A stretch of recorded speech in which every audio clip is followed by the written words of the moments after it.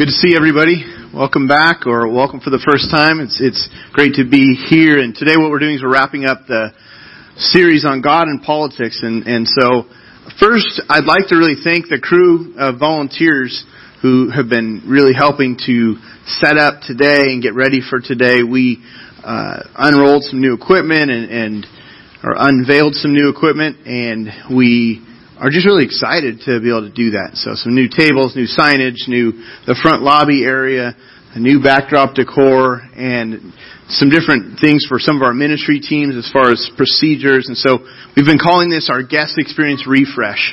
And we just wanted to freshen up things of what we're doing, and I did some evaluating a few months back, and so a lot of the changes came out of just some evaluation. And so thank you this is even some of our, the Christmas offering. We put money towards the guest refresh. Many people helped over weeks of just planning to unveil it all today. And then a handful of people got here super early, extra early, to help when our trailer rolled up this morning to just get everything situated. And so thank you to those of you who are a part of that. We can't do what we do without volunteers. And so this is another great example of that. My neighbor, I just met a neighbor yesterday, and he asked me what I did for a living, and I told him I'm a pastor. And there's that awkward moment for me, and I've learned to just keep talking. Don't let the silence go for too long. Just keep talking. And so after we got through the awkward silence, and he asked me where our church meets, I told him up here at the community center. That got awkward again because that didn't make sense. And so I explained we set up and we tear it down, and then kind of described how when we come here, it's just basically an empty room with bare walls. And so it's exciting. We've been doing church portably since a little over 8 years. We began at a middle school, and then now we're over here. And so just grateful for the many, many people that have served so faithfully. So thank you. As far as this message series is concerned, this is week 4. And so something I wanted to say is that you can just revisit this series on our website anytime. Even, October or November, after the election in November, you may want to go back and revisit this just to regain perspective, because times are changing, and so there's a lot that's going to be going on over the course of this year. This being week 4, we're going to talk about some things this morning that may seem a little extreme. Actually, they are extreme. I'll just be really honest. They're extreme, and so if you're asking, where's the balance in that? Then what you're going to need to do is you're going to need to revisit week 1, 2, and 3 in order to really understand a balance as we approach this subject. And so, week 1 we looked at how can we face the worst of what can happen. How do we do that? Really, what it is, we place our hope in God continually. We just keep placing our hope in God. Week 2, we looked at how the strength of any society, lies in their ability to line up with God's truth and to build on God's truth as a foundation. Last week we looked at some real practical ways to be engaged in seeking the good of the society in which we live in. And today what I want to do is I want to answer this question is, what do we do after the vote? What should we do come November after the election? What happens if your preferred candidate doesn't win? Or, some of you have extremely strong feelings for specific candidates. Some of you have extremely strong feelings against specific candidates. When it's all over, when it's all said and done, at least with this election, we still have to live under the new authorities. We have to live life under the new authorities that God has put in power. And so we can't just give in to frustration, or we can't wallow in despair. In fact, and I want to invite you to pull out this sheet. It's your listening guide for this morning. And at the top it says this. It says, Christ followers honor authority out of loyalty to God. This is really overall perspective for this morning. Christ followers honor authority out of loyalty to God. Honoring authority can be a really hard shift to make when our candidates, the candidate of your choice is not elected. And so a passage near the end of the New Testament provides some real helpful perspective on how to follow the person that's in power. Okay? Now, the book of 1 Peter, where we're going to be looking, 1 Peter chapter 2, this is a book that has a couple of themes. Okay? There's these twin themes of hardship and holiness. So you have some hardship that you're experiencing in the Christian life. Peter's writing to the church who's scattered throughout modern-day Turkey. And followers of Christ were living in a world full of opposition Persecution had already struck the church. People were questioning, why are we suffering? People were being rejected. There was persecution from family. There was persecution certainly from the government, religious persecution. And Peter, he's encouraging people to just remember that hardship is not outside of God's plan. It's not outside of God's sovereign will. And one day, Christ will return. He will vindicate our suffering. He will avenge all of that hardship. There's this larger picture of what God is doing through hardship. And God is purifying. So there's this hardship theme, there's this holiness theme in the book of 1 Peter. And so he applies this backdrop to how do you then view the authority and relate to the authority figures in your life. So I want you to look at 1 Peter chapter 2, verse 13. We'll look through verse 17. It says this. It says, "Be subject for the Lord's sake to every human institution, whether it be to the emperor as supreme." Now the emperor, that's the big dog. That's the chief. That's the king. That's like our president. Okay, so be subject, whether it be to the emperor or to governors, the regional leader, as sent by him to punish those who do evil and to praise those who do good. For this is the will of God, that by doing good you should put to silence the ignorance of foolish people. Live as people who are free, not using your freedom as a cover-up for evil, but living as servants of God. Honor everyone. Love the brotherhood. Fear God. Honor the emperor. So this passage, it focuses on doing the will of God, doing good, living rightly within the government structure as a representative of Jesus Christ. You represent, if you're a Christ follower, you represent Jesus Christ. And so there's certain things that are out of bounds because of that.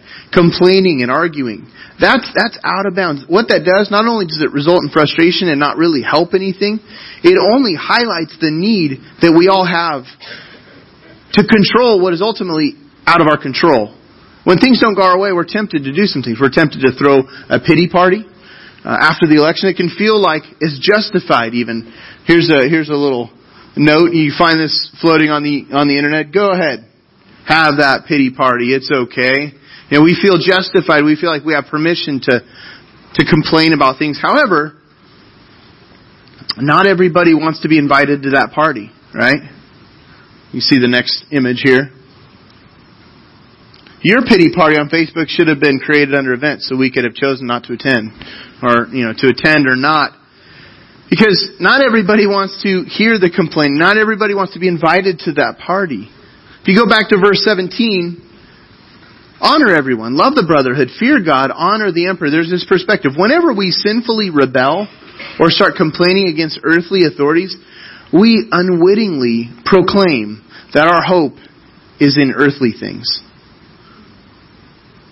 If we dishonor the president or other leaders over us, because we don't like what they do, what we do is we show a lack of faith and a lack of really understanding of the fact that God is in control, that He is sovereign. God, He helps us to act in a way that we would honor the leaders who are over us, because this is what He's commanded us to do, but also ultimately we're acknowledging, God, You're the one who's taking care of us. If we obey You, or if we honor You, then we'll obey the authority. We're going to remain loyal to You, God, as we obey the authority. Now, as followers of Christ, we're told to seek the good of the place, the society, the country that we live in. However, we need to make sure that we are using good judgment. Sometimes if the country is going a certain direction and judgment goes out the window, we still need to be responsible citizens using good judgment. The basic principle, though, that you see here in 1 Peter is obey civil authority. Unless, now there is the limit, and we're going to get to that. Here's the limit. Unless they set themselves in opposition to divine truth, to God's divine laws. Now, in other words, and this is in your listening guide, if our loyalty to God is challenged by the government, there's no contest. We choose God. Now, this is the exception for following civil authority. If our loyalty to God is challenged by the government, there's no contest. Now, at one point in history, in Israel's history, we looked at this last week. They were taken captive. They were exiled to a foreign land, the land of Babylon. And we talked last week about how Jeremiah the prophet was the man that God was using to give a message to God's people. There were false prophets in the land of Babylon, and as the Israelites arrived there, it's this dirty place where they are, they're certainly aliens, they're exiled, they're foreigners, and they feel that. And there were prophets there telling them, there were false prophets telling them, you're not going to be here long. And so God, through Jeremiah tells them, look, you're going to be here for a while. This is the message from God. You're going to be here for a while. So build houses, plant vineyards, raise families here, have your kids here, have your grandkids here. Pray. Seek the good of this foreign land, the land of Babylon, because you're going to be there for a while. Now this is important. How do you live in a foreign land if you're exiled?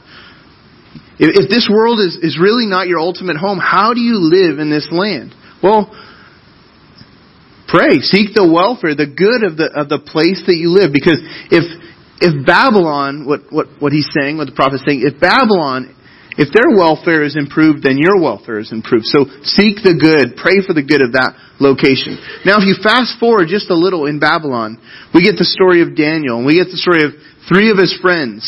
These Hebrew men named Hananiah, Mishael, and Azariah. And they're given new names in the new land. Their names are, and you might know their names, Shadrach, Meshach, and Abednego. These are 3 young men who gain influence as God allows them to rise in leadership. And in Daniel chapter 3, we see this part of their story. And at this time, there's a king, his name is Nebuchadnezzar. He was the king over all of Babylon. King Nebuchadnezzar made a law that commanded all the citizens of Babylon, that included those who were, exiled there. The law was that they were to worship his statue. So this is a king on a power trip, okay? I mean, imagine, he's making this image of himself. He wants people to bow down to it. Those who disobeyed were literally cooked. Okay, they were to be incinerated in a furnace. Just imagine yourself. How would you have responded in that situation? So these 3 teenagers, Shadrach, Meshach, and Abednego, they refused to bow down. They refused to bow down. They refused to worship this statue. Why? Well, because bowing down and worshiping this statue of this earthly king would have been the ultimate offense to their God. To God, who is holy, to their Maker. And so, the first commandment is this. It's, you shall have no other gods before me. They knew that bowing down to this image was a violation of this commandment. They couldn't do this. Jesus, New Testament, Jesus says this. When someone asks him, what's the greatest commandment? Or what is, teacher, which is the great commandment in the law? Jesus' reply is this. You shall love the Lord your God with all your heart, with all your soul, with all your mind. Our love and devotion belongs to God. He is the one that, our love for Him should have no comparison. It should just be so, much further above any other love and honor and devotion that we would give. And so, going back to these 3 Hebrew men in Babylon, they're told, bow down to this image, otherwise you die. Nebuchadnezzar, he threatens this, that they would be burned alive. And so how would you respond? Look at what happens in Daniel chapter 3, verses 6 through 18. Shadrach, Meshach, and Abednego answered and said to the king, O Nebuchadnezzar, we have no need to answer you in this matter. They didn't stop and deliberate. There appears to be no hesitation. Verse 17, if this be so, meaning, here we are, if this is what it has come down to, our God, whom we serve, is able to deliver us from the burning fiery furnace, and He will deliver us out of your hand, O King. Total confidence in God's power to save them at this, but, verse 18, but, if not, basically, even if He doesn't deliver us from fire and death, but if not, be it known to you, O King, that we will not serve your gods or worship the golden image that you have set up. Now, their civil disobedience was not based on personal preference. It wasn't based on opinion. It was really based on their knowledge of God's law and their own conviction that God is real. God is present.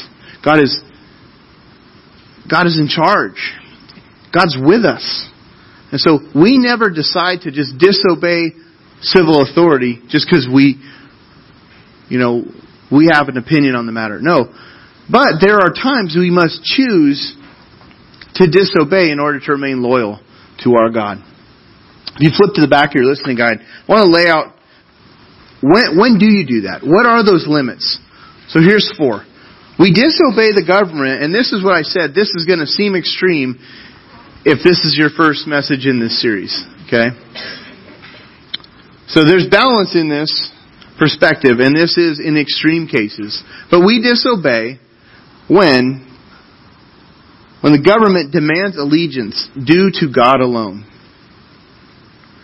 The government demands allegiance due to God alone. These 3 Hebrew boys showed us that it's not only our right, it's our duty to disobey when a ruler demands that we serve him over God.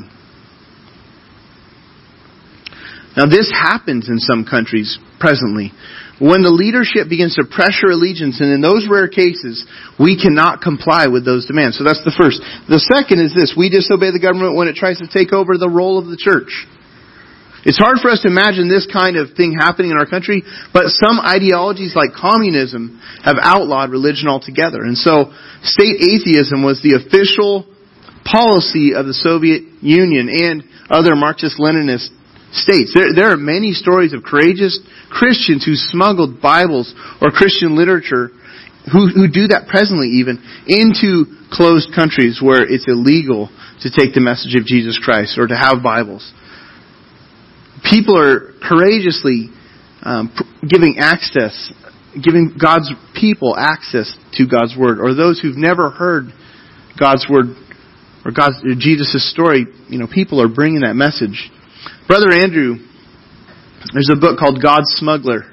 He wrote a book about his ministry, his smuggling ministry, which he focused on getting Bibles into the Soviet Union during the Cold War.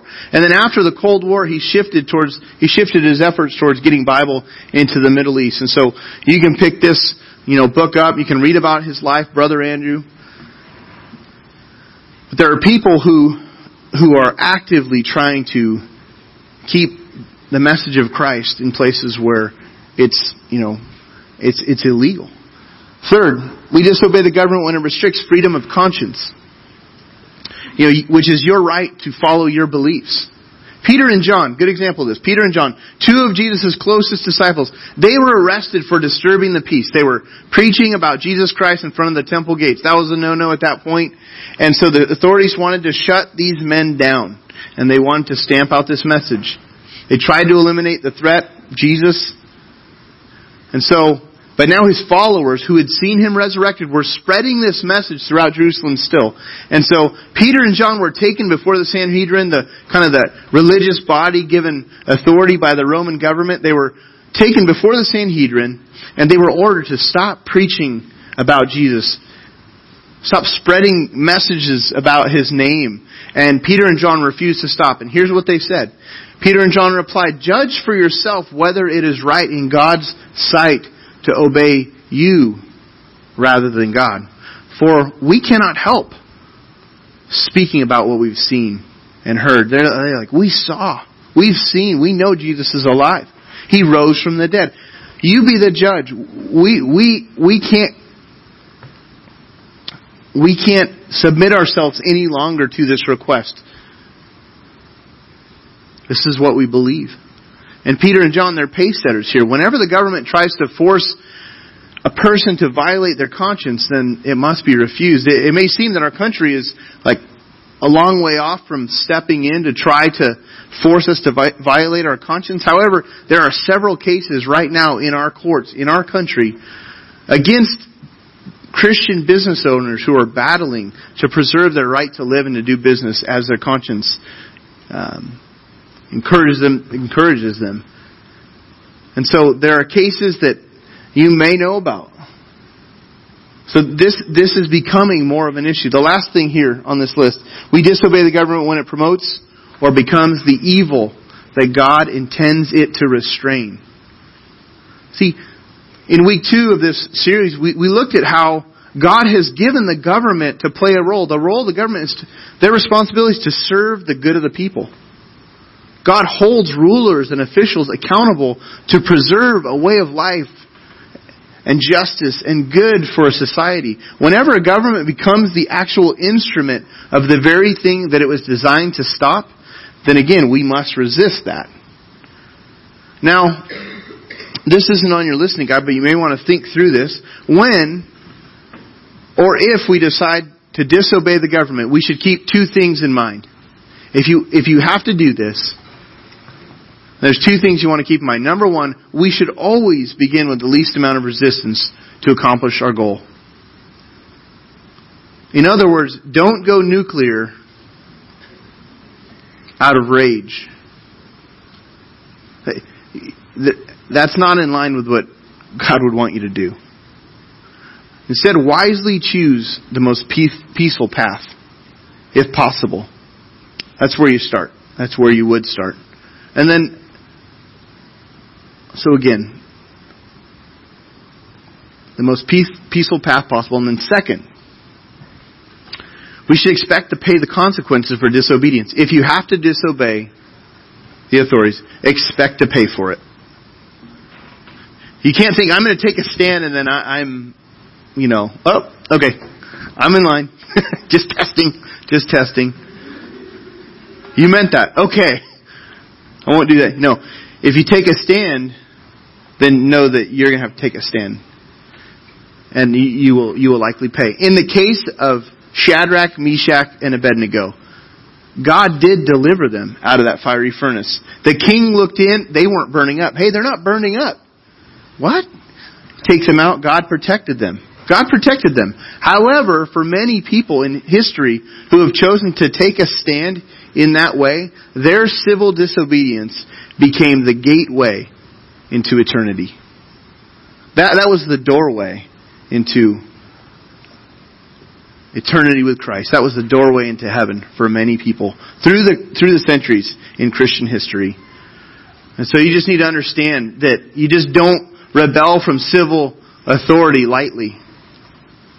Now, with nearly every election, we are going to cycle, not just this election, but with every election, we're going to cycle through a range of emotions because of the topics that are being discussed. And as we narrow down from a large list of candidates to only a few contenders, and then eventually a winner will be declared, as history shows, new conflicts are going to erupt in our country, wars are going to break out around the world. Our new leader and the people around them are going to provide or present to us as a country solutions to problems, once again. And in the midst of that, though, in the midst of all the ups and downs of the news and what's going on and the solutions that are being presented, we must keep a steady gaze towards the only place where we can look with confidence. And so, what do? We place our hope in God, whose kingdom cannot be shaken. We just keep putting our hope in God. That comes through prayer. It comes through perspective. It comes through action. We put our hope in God, whose kingdom can never be shaken. Kingdoms come and kingdoms go. Some earthly kingdoms were dominant superpowers in history. And it must have appeared that those empires and kingdoms would have never come to an end if you lived in those empires. And we study about them in history, but what has happened to the British Empire, the Spanish Empire, the Roman Empire, the Persian Empire, the Babylonian Empire, the Egyptian Empire? All of these great empires have been shaken. None of them were impenetrable, right? So for us, it can bring us great comfort to know that we are a part of an indestructible kingdom. The writer of Hebrews, he expressed this. He said, Hebrews 12, verses 29 and 30, or 28 and 29, "Therefore let us be grateful for receiving a kingdom that cannot be shaken, and thus let us offer to God acceptable worship with reverence and awe. For our God is a consuming fire. Even the earth and all that we know, in its present form, will one day be consumed up. And only God's kingdom will remain when the universe is shaken." How grateful for us to be able to live and worship the one true God whose kingdom will last forever. I mean, that is a tremendous privilege. That gives us hope. It gives us perspective. And knowing this, we can do a few things. Number one, knowing this, we can choose an upbeat attitude and we can watch our words intentionally. Out of respect for God, we can be very, very careful with what we say and how we act in these times. And we need to. Out of loyalty to God and out of perspective that His kingdom will prevail and will last forever and ever. So we don't need to freak out. We don't need to move away. You know, there's all the celebrities that are threatening to leave our country. If so-and-so gets elected, you know, these 15 celebrities, Twitter says, are leaving the country, you know. What will that do to our movies if that happens, you know? Or others, you know, I'm going to move away. You know, I'm going to move away out of this country. I'm going to move away out of this state, you know. Well, we need to engage, as we've been looking at. We need to engage in meaningful ways. We have an active role to play. We want to seek the welfare of the state that we're in, the country that we're in. We want to ask God to turn the country towards His truth and towards His laws. And we want to keep an upbeat perspective in these times. We don't have to get caught up in fear and frustration, regardless of what the media says, regardless of what talk radio is badgering you with on your drive to work. Do not give in to that. Don't follow the tide of disrespect that just flows so freely through our media. We can keep upbeat right now. We can keep hopeful right now. And if you will do that, this provides a tremendous curiosity as other people are scrambling around in our society, in our world, trying to find their footing. If they see someone who's actually engaging with the issues of today, having meaningful conversations, choosing appropriate ways to be involved, showing respect, that is extremely appealing to people who are confused right now and who are anxious and worried and who don't have the hope that you have. So that's the first thing. And then last, on a daily basis, we go to God's Word, not media, for perspective that shapes our attitude. Instead of going to the news the very first thing in the morning, get God's news. Tune into what God says. Get His input first on how we ought to live. Tuning into God, that's probably the only way to really battle and to prepare for the election and to keep grounded after the election, just continuing to be grounded in God's Word. Because His Word steadies us like nothing else in these times. I want to wrap up with this quote from Chuck Colson. Chuck Colson wrote this. He said, "When every political effort of men and their institutions has been frustrated, when the kingdoms of man are utterly impotent, it is then that the power of the kingdom of God in all its glory breaks into the dark stream of history. And it is the citizens of the kingdom of God who carry that light into the darkness which cannot overcome it." May God use us as a church in this community. May God use Christ's followers throughout the world in this time in history to be able to carry His message of life forward into this dark world. He wants to use you in this way. He wants to use us. I want to invite our worship team to join me in a few moments. They're going to lead us in a closing song. And we want to thank you for being a part of this series. And if you take out that connection card and maybe finish filling this out, in a few moments, our ushers are going to be receiving this morning's tithes and offerings. And if you wouldn't mind dropping this connection card in the basket as it comes by, it lets us know that you were here, gives us a chance to respond to questions that you might have or sign you up for events that are coming up. But on the back side of this card, it says Next Steps. And here's a way to just apply some points of this morning's message. The first one, it says, and this is also on your listening guide, is I'll take this next step of show respect towards authorities out of loyalty to God. Maybe you've gotten off course in the way that you've spoken of or interacted with civil authority. And that actually can really be poisonous for other people. It can be toxic for other people who are trying to live in line with God's truth and live in line with the limits that He sets. And so maybe this is an area to just acknowledge, you know what? I need to get back in line in this area and begin showing respect with my words. And it's acknowledging God's sovereignty as we do that. Doesn't mean you always have to agree with everything going on to be able to follow. There are limits, as we looked at this morning. But showing respect. And then second, base my vote on God's truth, not media or man's opinion. As I prepare for the election, that I would understand the issues of today, what the candidates stand for, how they see the issues, and what does God's Word say about these. And so we handed out a few weeks ago a kind of a summary of the current issues and what the Bible teaches on those. And so I would encourage you, begin studying through those or continue that process. And then come November, Base your vote on God's truth. Then last, regarding Easter, invite a friend or a family member to OCC's Easter service next week. This is a tremendous opportunity for us to share about our hope, the resurrection of Jesus Christ. And so I want to just invite you to use that Easter invite card and hand this to someone and just tell them about what we've got going on this Sunday. There's stuff for kids. For the adults, there's Krispy Kremes, and just we're going to have a great time together celebrating and helping people understand the point of the resurrection and how that is really the climax of God's story that He is telling, and that we actually get to step into and play a part in. And so a lot of our life comes into focus as we get into the Bible, and a lot of people are asking, what is life all about? Why am I here? And so we hope to answer that question as we launch a series called Epic Story beginning the week of Easter, going for 10 weeks for us here. And so we're going to walk through the major themes, look at some of the key heroes that God used, and what was that story He's telling? What does it point towards? It really points towards Jesus, ultimately the climax of the death and His resurrection. And so I hope you'll come and be a part of that next week. I want to pray, and then we're going to receive the offering. Father, thank you for this time we've been able to share together. Would you bless the offering we're about to receive? Lord, help us as we continue to just steward, Lord, the resources You've provided to us. We ask You to help us to extend our reach as a church here in this community. You help us to reach more people who don't yet know You, Lord. Even draw many, many to our church next week for Easter, Lord. Help us, Lord, in our perspective in this specific area of politics, Lord, as we wrestle with it. We want to do what would be pleasing to You, God. So please show us specific areas, God, that we need to respond to You in this week and as we head towards even November, Lord. We thank You for this time. It's in Jesus' name we pray. Amen.